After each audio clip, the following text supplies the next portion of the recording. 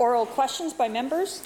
Leader of the Official Opposition. Thank you, Mr. Speaker. Mr. Speaker, for weeks now, including as recently as Monday, we've raised the serious concerns that we have about the NDP government's contribution of $1.2 million in public funds to the Drug User Liberation Front and the Vancouver Area Network of Drug Users, VANDU, as part of the NDP's taxpayer-funded drug trafficking. Now, tax dollars given to them by the NDP enabled the Drug User Liberation Front to buy heroin, cocaine, methamphetamine from organized crime on the dark web. Today, we now learn that the Vancouver police have raided the NDP's taxpayer-funded Liberation Front and made arrests. So my question to the Premier is this: will the Premier take full responsibility and accountability for the NDP's taxpayer-funded drug trafficking and ensure his government's absolute cooperation with the ongoing police investigation? Minister of Public Safety and Solicitor General. Thank you, Honourable Speaker. I appreciate the question from the member. As the member knows full well, the contract that the group that he is talking about was awarded by Vancouver Coastal Health for the testing of drugs for overdose prevention and assisting people and helping people in preventing them from dying. In no way, shape, or form were any of those funds intended for the purchase of illegal drugs, and the member knows that. As well, police are conducting and have conducted an investigation which has led to the arrest and warrants for individuals. Those who break the law are held accountable, and that's exactly what is happening. Leader of the Official Opposition, supplemental. Well, thank you, Mr. Speaker. Well, Mr. Speaker, to the Solicitor General, Vancouver Coastal Health is an arm of the provincial government, and it is this provincial government, through their reckless, irresponsible decriminalization effort, have resulted in these kind of events taking place. Now, when confronted about the issue this week, the Premier unbelievably said, and I quote, "It's unfortunate because they were providing essential life-saving work," end of quote.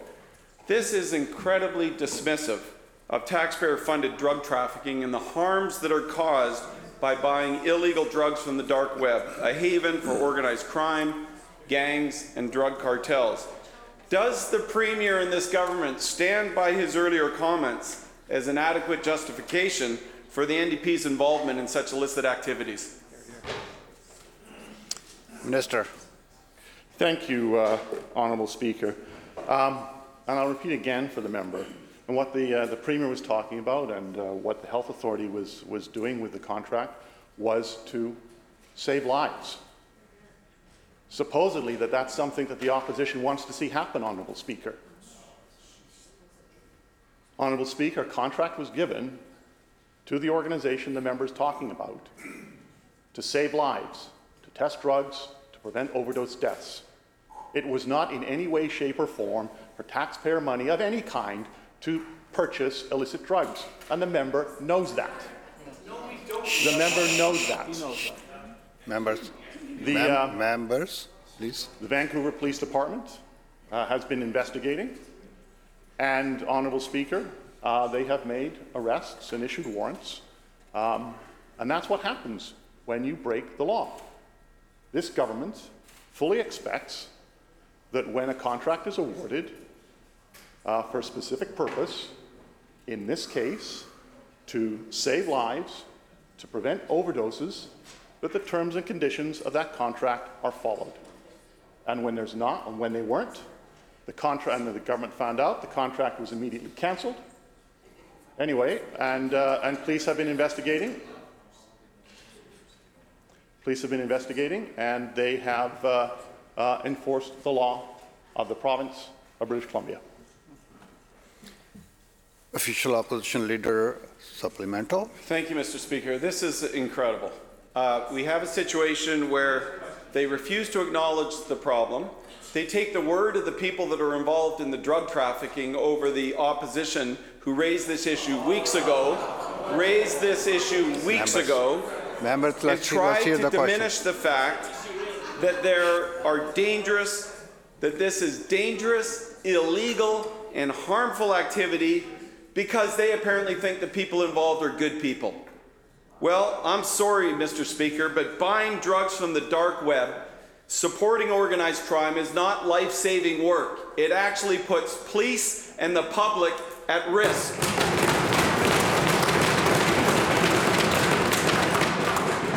Does the Solicitor General really believe that British Columbians are blind to the reality of what you were doing and who you were supporting, and the fact that we have to have the police raid and arrest people before you finally realize it's the wrong thing to do as part of this reckless decriminalization program of your government? Through the chair, member, through the chair. Minister. Thank you, Honourable Speaker. What I'll say to the Leader of the Opposition is this. British Columbians are not blind to the almost 14,000 people who died because of the toxic drug crisis in this province. The public of British Columbia wants government to do everything that it can to work to save lives, and that's exactly what's been happening. And, Honourable Speaker, as the member knows, the contract was for drug testing, and to somehow suggest that government authorized or wanted funds to go to buy illegal drugs is just straight nonsense, and they know it, Honourable Speaker.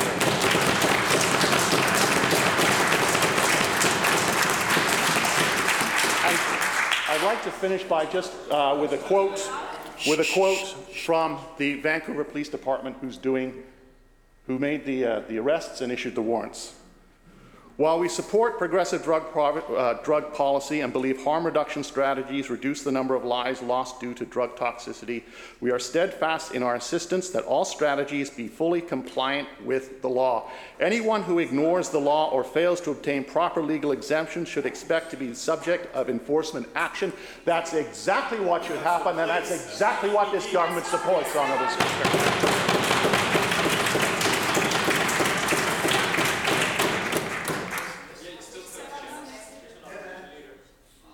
Member for Surrey South. Thank you, Honourable Speaker. I feel absolutely outraged, and I'll tell you why, is to hear that this government is saying we have to do everything that we can because they're trying to save lives, and that would somehow justify supporting organizations that are putting money and guns into the hands of people that kill British Columbians through gang activity. Exactly. And you know what? It doesn't matter whether the government money was used to purchase those drugs or whether it supported a building or their staff or anything else.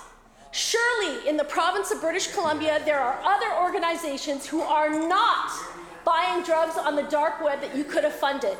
In my community of Surrey, people are murdered as a result of drug trafficking. Paul Bennett, a nurse, murdered in his driveway, an innocent bystander, because of organized criminals. And this government supported Dolph to the tune of $200,000, putting that money potentially into the hands of murderers. You should be ashamed. So let's make one thing clear, that the Premier subsidized an organization that not only used cryptocurrency to buy illegal drugs off the dark web, they funded an organization that was openly bragging about it. Think about that. There is no way that this should come as a surprise to the Premier. The Premier has ignored, dismissed, and hand-waved this issue, and now there's a criminal investigation. Will the Premier order a forensic audit of the government's funding to Vandu, to Dolph, and other organizations that are involved in criminal activity and funded by the government? Yes.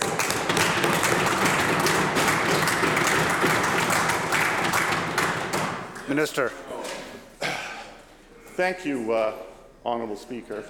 Well, I can tell the Honourable Leader of the Opposition that when they sat on this side of the House, they funded Vandu, Honourable Speaker. Yeah. Let's be clear. Let's be clear, Honourable Speaker. What occurred was unacceptable and illegal. And when this government found out, the contract was cancelled. The police did their investigation, as they should be, and have made arrests according to the law. That's what we expect to have happen, Honourable Speaker.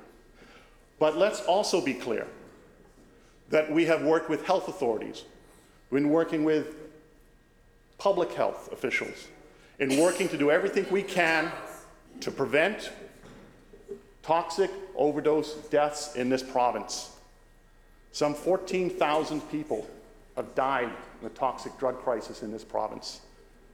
The funding through Coastal Health to this organization was for the testing and the prevention of overdose deaths, Honourable Speaker. That's what it was for and nothing else. And so, Honourable Speaker, that's what happened. We need to continue our work to ensure that we're doing everything we can to prevent overdose deaths, but we will continue to make sure that it is done legally.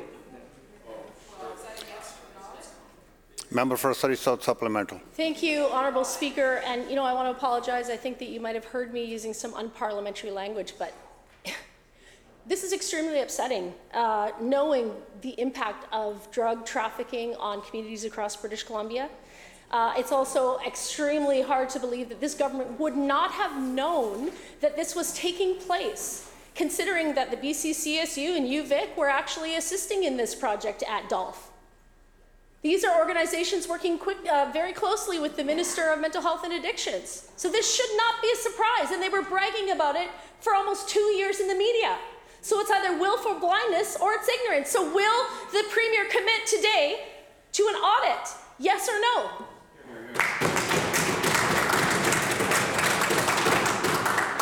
Minister of Public Safety.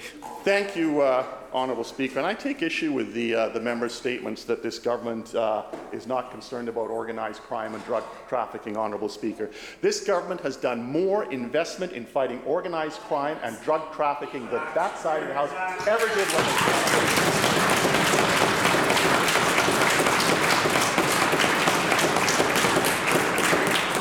whether it's working with the federal government to get additional funding to fight organised crime, whether it's putting in place a forensic lab to identify firearms and crack down on illegal firearms coming into this province and this country, this government continues to work with police agencies, government agencies at the federal level, border services to do everything we can to deal with organised crime. That's one of the reasons not only do we use civil forfeiture, Honourable Speaker, but unexplained wealth orders, Honourable Speaker, to strengthen the tools that police have to be able to crack down on drug traffickers and organised crime, and we will continue to do that.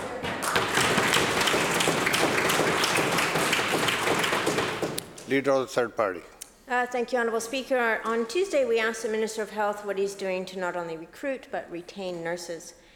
And although this healthcare system is failing to create the conditions needed to retain nurses, it has been great at hiring and retaining corporate and executive staff. We are encouraged by the bilateral agreement between BC and the federal government to support healthcare in our province, but there are concerns that these funds will be spent on administration rather than the systems and people in need. Through you, Honourable Speaker, to the Minister of Health, can you assure the people of BC that all of the money transferred will go to improve frontline healthcare delivery rather than administration, and that there will be complete transparency on how that money is spent? Minister of Health.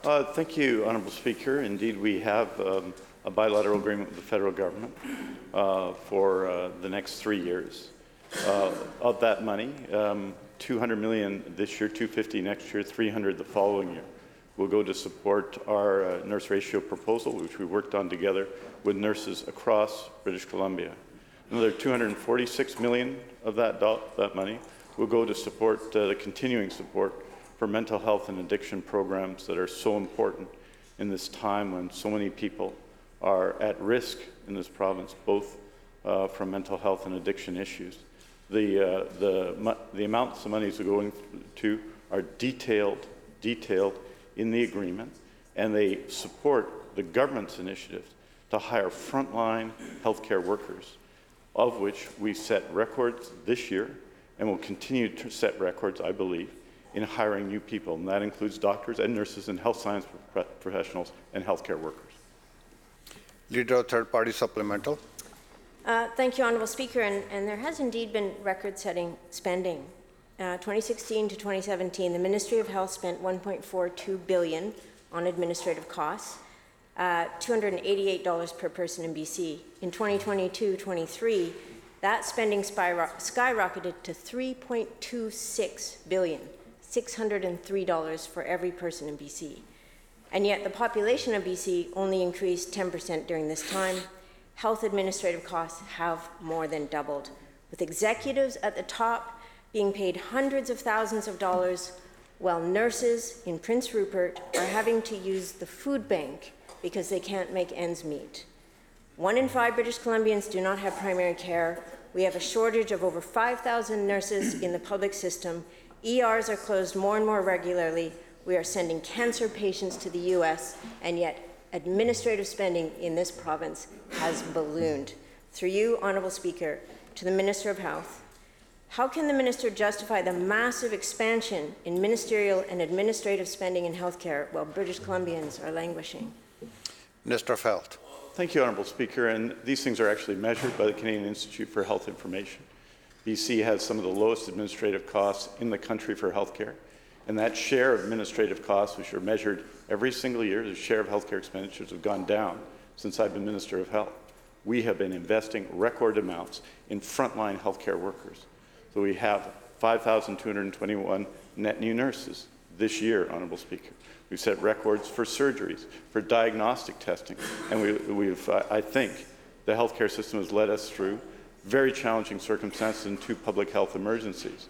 I would note, for example, amongst those administrative costs are the amounts spent on PPE in our healthcare system, which is vitally important and, as everyone knows, increased dramatically during the pandemic because of international conditions. But I don't apologize for spending money on PPE to keep healthcare workers safe.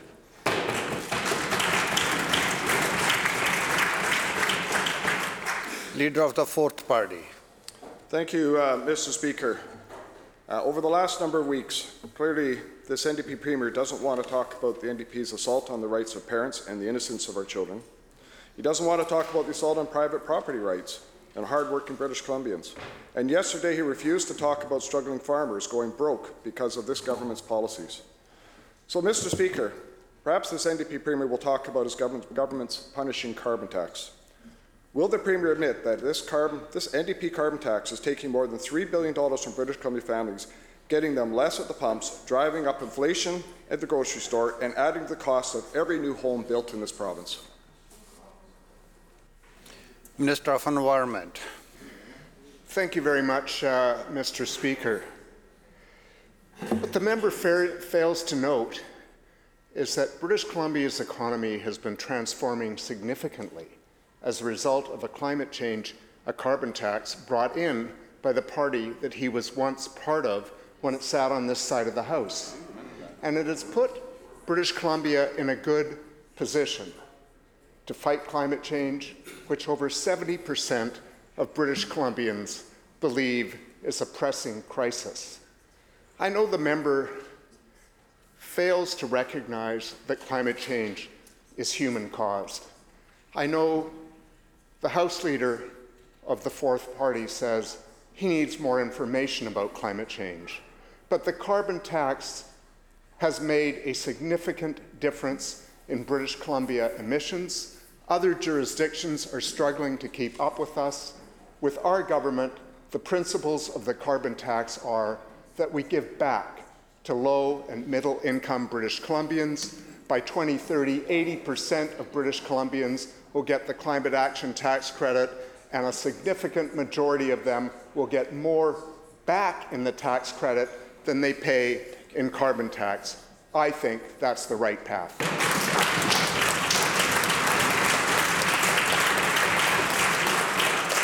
Leader of the Fourth Party, supplemental. Thank you, Mr. Speaker. Well, half the people in this province are struggling to put food on the table, and the consumption of fossil fuels per capita has gone up at the same rate as the rest of the country. So I'm not don't quite understand what this minister doesn't get about the failed carbon tax. But quite frankly, Mr. Speaker, enough of the deflection from this NDP. For every voter that our party is taking from British Columbia, from the defunct BC United Party, we are also taking one from the NDP party. British Columbians want change. They're done with politics as usual, and they're done with being taken advantage of by government that asks for more and more and delivers less and less to everyday hard-working people. To the Premier, why has this NDP government abandoned hard-working blue-collar voters, and when will they slash this punishing carbon tax so that everyday workers can afford to live? Minister of Housing. Thank you, Honourable Speaker. And again, we've canvassed this issue many times in this House. I get it. The leader of the Conservative Party doesn't believe climate change is real. He says he's going to scrap the carbon tax. He says he's going to scrap the carbon tax. Says that that climate change is maybe real, maybe not. I'm not sure. While he was sitting on the other side with the BC United, formerly the BC Liberals, he supported all those measures, clapped and spoke at any opportunity he had about how great they were, Honourable Speaker. So as much as we don't know where the BC United stand on issues, I really don't know where the leader of the fourth party stands on issues either. Member for Caribou-Chilcotin. Well, thank you very much, Mr. Speaker. Residents of Lytton are already devastated and without homes for 848 days. They now face astronomical fees related to archaeological work. They are saddled with mandatory archaeology costs of up to $22,000, plus daily monitoring fees of $6,000 per property per day. These are costs that insurance doesn't cover and that the government has frankly failed to fund. To the Premier, why hasn't the government provided provincial support for these significant expenses? Minister of Forests. Thank you very much, Mr. Speaker, and I thank the member for the question. In fact, the government has provided to the village of Lytton $57 million to assist in the recovery. Of that, $23 million has been targeted to archaeological debris removal and other parts of the recovery that's required. I spoke, as I said, 2 days ago, or as I said yesterday, but the day before, I spoke with the Mayor of Lytton. She made some suggestions about how we might move forward more effectively. We're considering those, and we expect to move forward. Member supplemental. Well, thank you, Mr. Speaker. It has been, of course, 848 days, and many of these residents have not been funded in any way. Lytton residents are getting a tab for $22,000 monitoring a ditching trench. Another resident got a quote for $6,000 per day. These are astronomical fees, especially when the government hasn't made it clear whether or not people will actually be permitted to rebuild on these sites. Why on earth should residents in Lytton pay daily fees of $6,000 for archaeological monitoring, especially when the government has failed to offer clear timelines and there's no guarantee they can even build on their own property? Minister of Forests. Thank you very much. Again, in the conversation with the Mayor of Lytton, what she did tell me is that the first building permit for a new house was issued just very recently. There are approximately 20 homeowners who plan to build, and progress is being made. There's a temporary police station there, and the rebuilding effort is continuing, and I'm optimistic, share with the Mayor her optimism about the recovery process in Lytton. Member for Vancouver-Langara. Let's be clear, Mr. Speaker. It's been 848 days, and not a single home has been rebuilt in Lytton. Some residents have actually died, waiting to get back and rebuild their homes. The lack of timelines and certainty from the government at this stage can only be described as de facto expropriation. To the Premier, is there a plan for compensation? Minister of Forests. Thank you. I would think the opposition critic for Indigenous matters would have some sensitivity when understanding the important archaeological work that is taking place at the site. This is a site that has been inhabited by Indigenous people for approximately 7,000 years. The old village was built upon that very site. So when it came to recovery, the archaeological work that became apparent was much more than people anticipated. That took time, and that is acknowledged. It is very frustrating for the residents, but nonetheless, the process is moving forward. A building permit was issued for the first house, and there are more that are coming forward very shortly. Vancouver-Langara supplemental. Mr. Speaker, this is the sort of dismissive attitude that we hear from this government. They're out of touch. These issues aren't just about Lytton. They matter all over the province. Indigenous and non-Indigenous communities are being kept in the dark when they deserve clarity from this government. Greater Victoria has thousands of Lekwungen sites. Imagine a home in central Saanich or Oak Bay burns down and needs to be rebuilt. Can the Minister of Indigenous Relations and Reconciliation tell us if residents of Oak Bay would face the same uncertainty, red tape, huge costs, and endless delays? Minister of Forests. Thank you very much for the question. The steps under the Heritage Conservation Act are clear, and that's an obligation, a legal obligation, that a property owner is obliged to take measure of. Again, I would think that the member would support those measures in the Heritage Conservation Act, given that there are, on occasion, even in habited areas where building took place long ago, there are undiscovered archaeological remains which appear during a rebuilding process.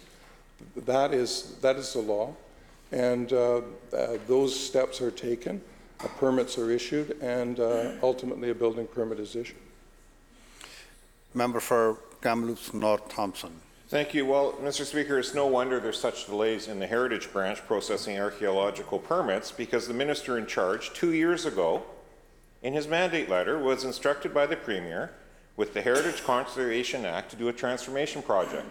And it was very clear. The timeline was that was supposed to be done by the fall of 2023. It is the fall of 2023, 2 days now. We haven't had one hint of that coming forward by the minister's answers. When can the minister deliver the update on the historical transformation mandate project that he was in his mandate letter?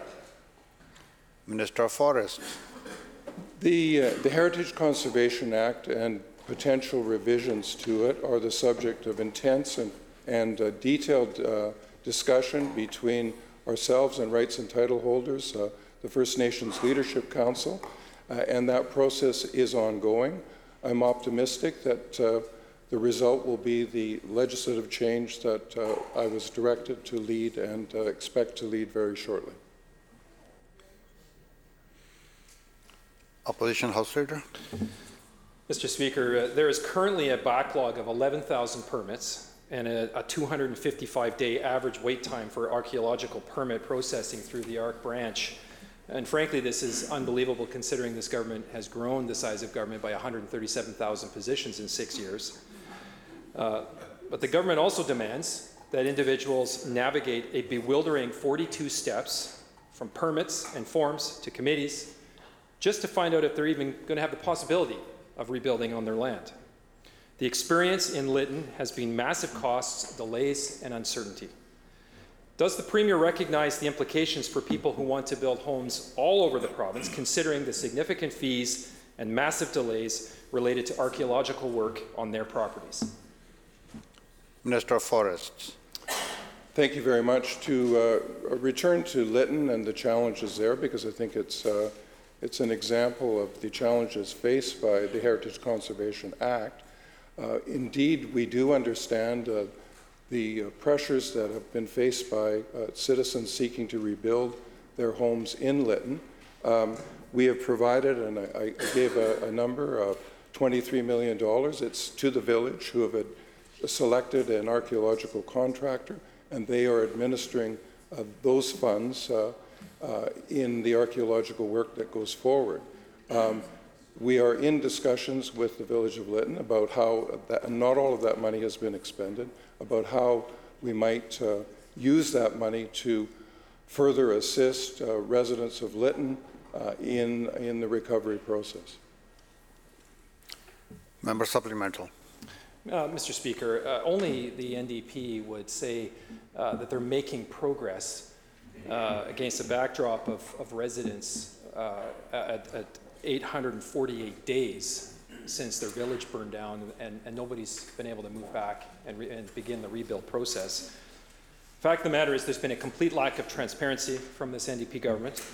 We know also that behind closed doors, the government continues to make plans that will inevitably affect every homeowner in this province.